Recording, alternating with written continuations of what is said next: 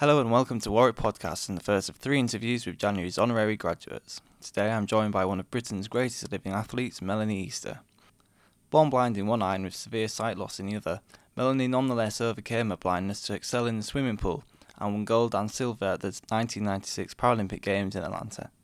Not content with these Olympic medals, Melanie repeated her success at the Sydney Paralympics, winning a full set of gold, silver and bronze a year after also winning 4 gold medals at the European Championships in Germany. In 2007, Melanie sought new challenges and moved into cycling, showing great potential and setting a British record at the Manchester Velodrome. And now, Melanie has moved into triathlon and in 2008 was voted Disabled Female Athlete of the Year by the British Triathlon Federation. First of all, congratulations on receiving your honour. What does this mean to you personally and how does it compare to winning gold medals? Well, I'm very honoured to receive the degree. When I first received the letter telling me about it, I was very excited and very surprised. I'm very proud and it's been a very special day. Winning the medals in Sydney and Atlanta was definitely a major achievement and very exciting, but it was something that I've been focused on for a very long period of time and I've been training for, and it was something that I always wanted, but to be awarded the degree today, it's better in a way because it's a surprise and somebody's awarded it to me and it makes it more special in a way. You studied at Birmingham University. How important is education to you and how did you juggle education with your sporting commitments? Yes, I was at Birmingham University for a long time. I think education is incredibly important and that's probably why I was there for so long, that and also not being sure exactly what I wanted to do. And I've been able to do lots of things because of it, and ultimately I'm a physio now and I really enjoy my job and it gets you a lot higher in the world than just leaving school. It was really difficult to combine sport with education, especially when I was doing a full-time undergraduate degree that was basically 9 till 5, and to have to get up and go swimming in the morning, go to university and then go swimming in the evening was really difficult, and it meant that I didn't have a social life like most students did. I used to go to bed at 9:30 when most people were going out, which was really difficult at times and was probably the main sacrifice that I had to make. And looking back at my late teens and early 20s, I didn't really have a great social life, but because of what I sacrificed, I was able to achieve a lot. And sometimes you have to get the balance right in your life and decide what's important to you, and at the time I really wanted to do well in sport, and I'm very glad that I made that decision now because I've got the medals to show for it and all the happy memories rather than just going down the nightclubs like everybody else. How did you first get into sport and swimming in particular, and did your time at Exhall School, did that nurture that talent? I don't honestly think I would have got into sport if I hadn't have gone to that school because I think as a disabled child it's quite difficult. People don't really necessarily think that you'd be interested in sport or be able to do it, and Exhall Grange was a really sporty school and it really encouraged everybody to get involved in sport. It had a really good sports facility and really good sports teachers. So if I hadn't have gone there, I don't think I would have actually been able to get anywhere in sport, although it's difficult to know, but I think it would have been a lot harder to come from a mainstream school. So I think that's the main problem that's disability sport are faced with at the moment, is that most disabled people are integrated into mainstream schools now and they don't necessarily know about disabled sport and what you can do to get into it. So I think that's where we need to start publicising what you can do to actually get into sport and what you can achieve. You first appeared at the Paralympics in Atlanta in 1996 where you won gold medals. And 12 years on, you're still competing at top level, breaking records, etc. What drives this level of dedication for such a long time? I think it's just my nature. I'm really, really competitive in everything that I do. I have to be the best in everything. I guess that's why I was at university for so long. I want to better myself in everything, and any sport that I want to do. Like for instance, last year I took on triathlon.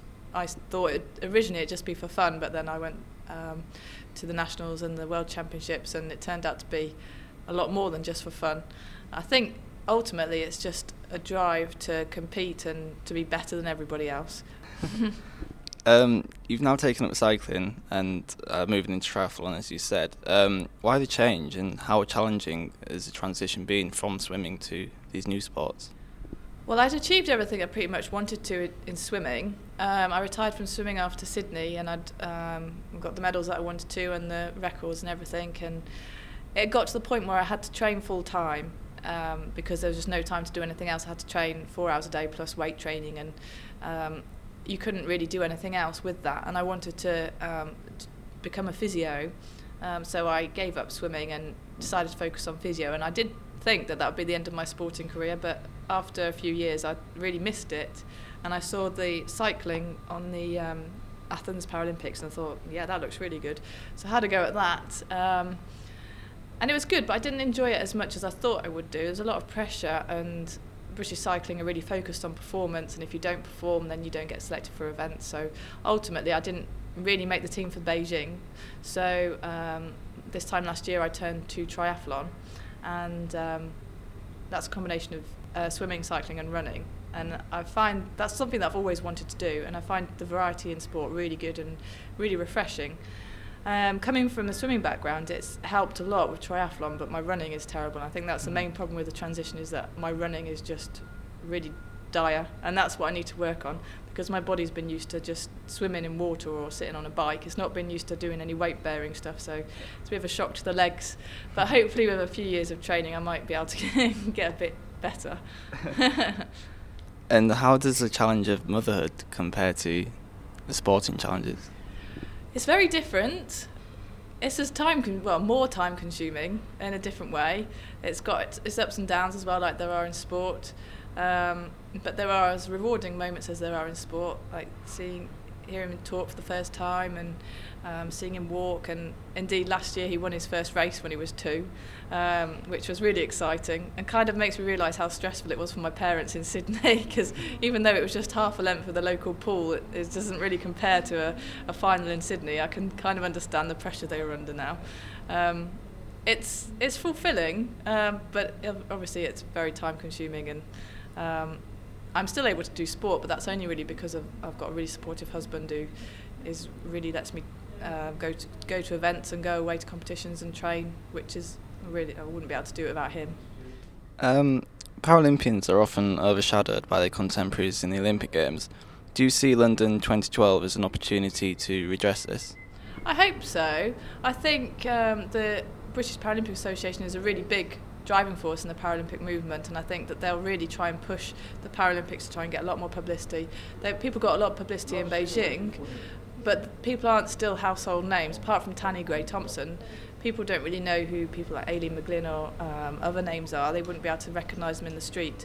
So I think it's a long way off being comparable to the Olympics, but hopefully with London the Paralympics might become more visual, and definitely in the UK anyway, because I know in Sydney, when I was in Sydney, the Australians really got behind it, and they were really, really rooting for the Paralympians, and they gave us a lot of support. So if it's the same in 2012, I think it might well help recognition in this country of the Paralympics, but I think it's always going to be a little bit behind the Olympics, but hopefully it'll be better next time. What's the atmosphere like among young Paralympians ahead of 2012? Do they harbour much hope for success? There's a lot of excitement, really, especially after Beijing. There were a lot of successes in Beijing.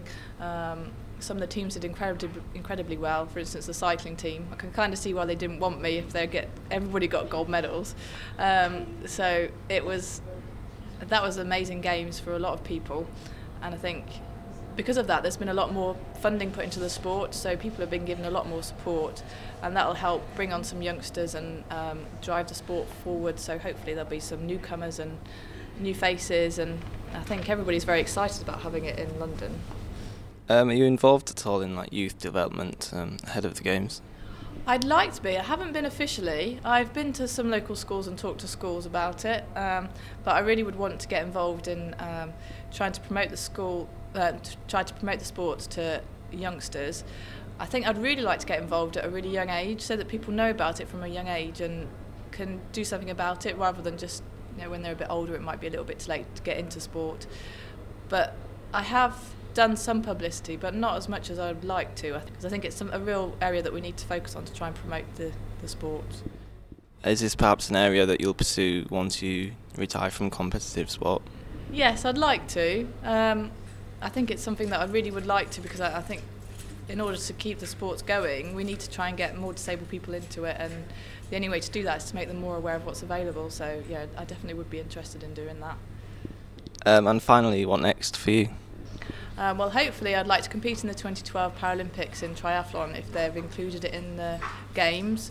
There's still debate about whether it's going to be included or not because it's such a young sport. It was only included in the Olympics in 2000. I'm hoping they will include it, and if they do, I'd love to be there and compete for the gold. Otherwise, I don't know if I'll still be up for it for 2016 because that's a long time away. I don't even want to think how old I'll be then. But yes, I'm always going to be carrying on in sport. I don't think I'd ever be able to give it up. I'm always looking for the next thing to do. I'm happy doing triathlon for the time being, and I find it really, really exciting, really rewarding, and being a mum as well. It's enough for me. Thank you very much.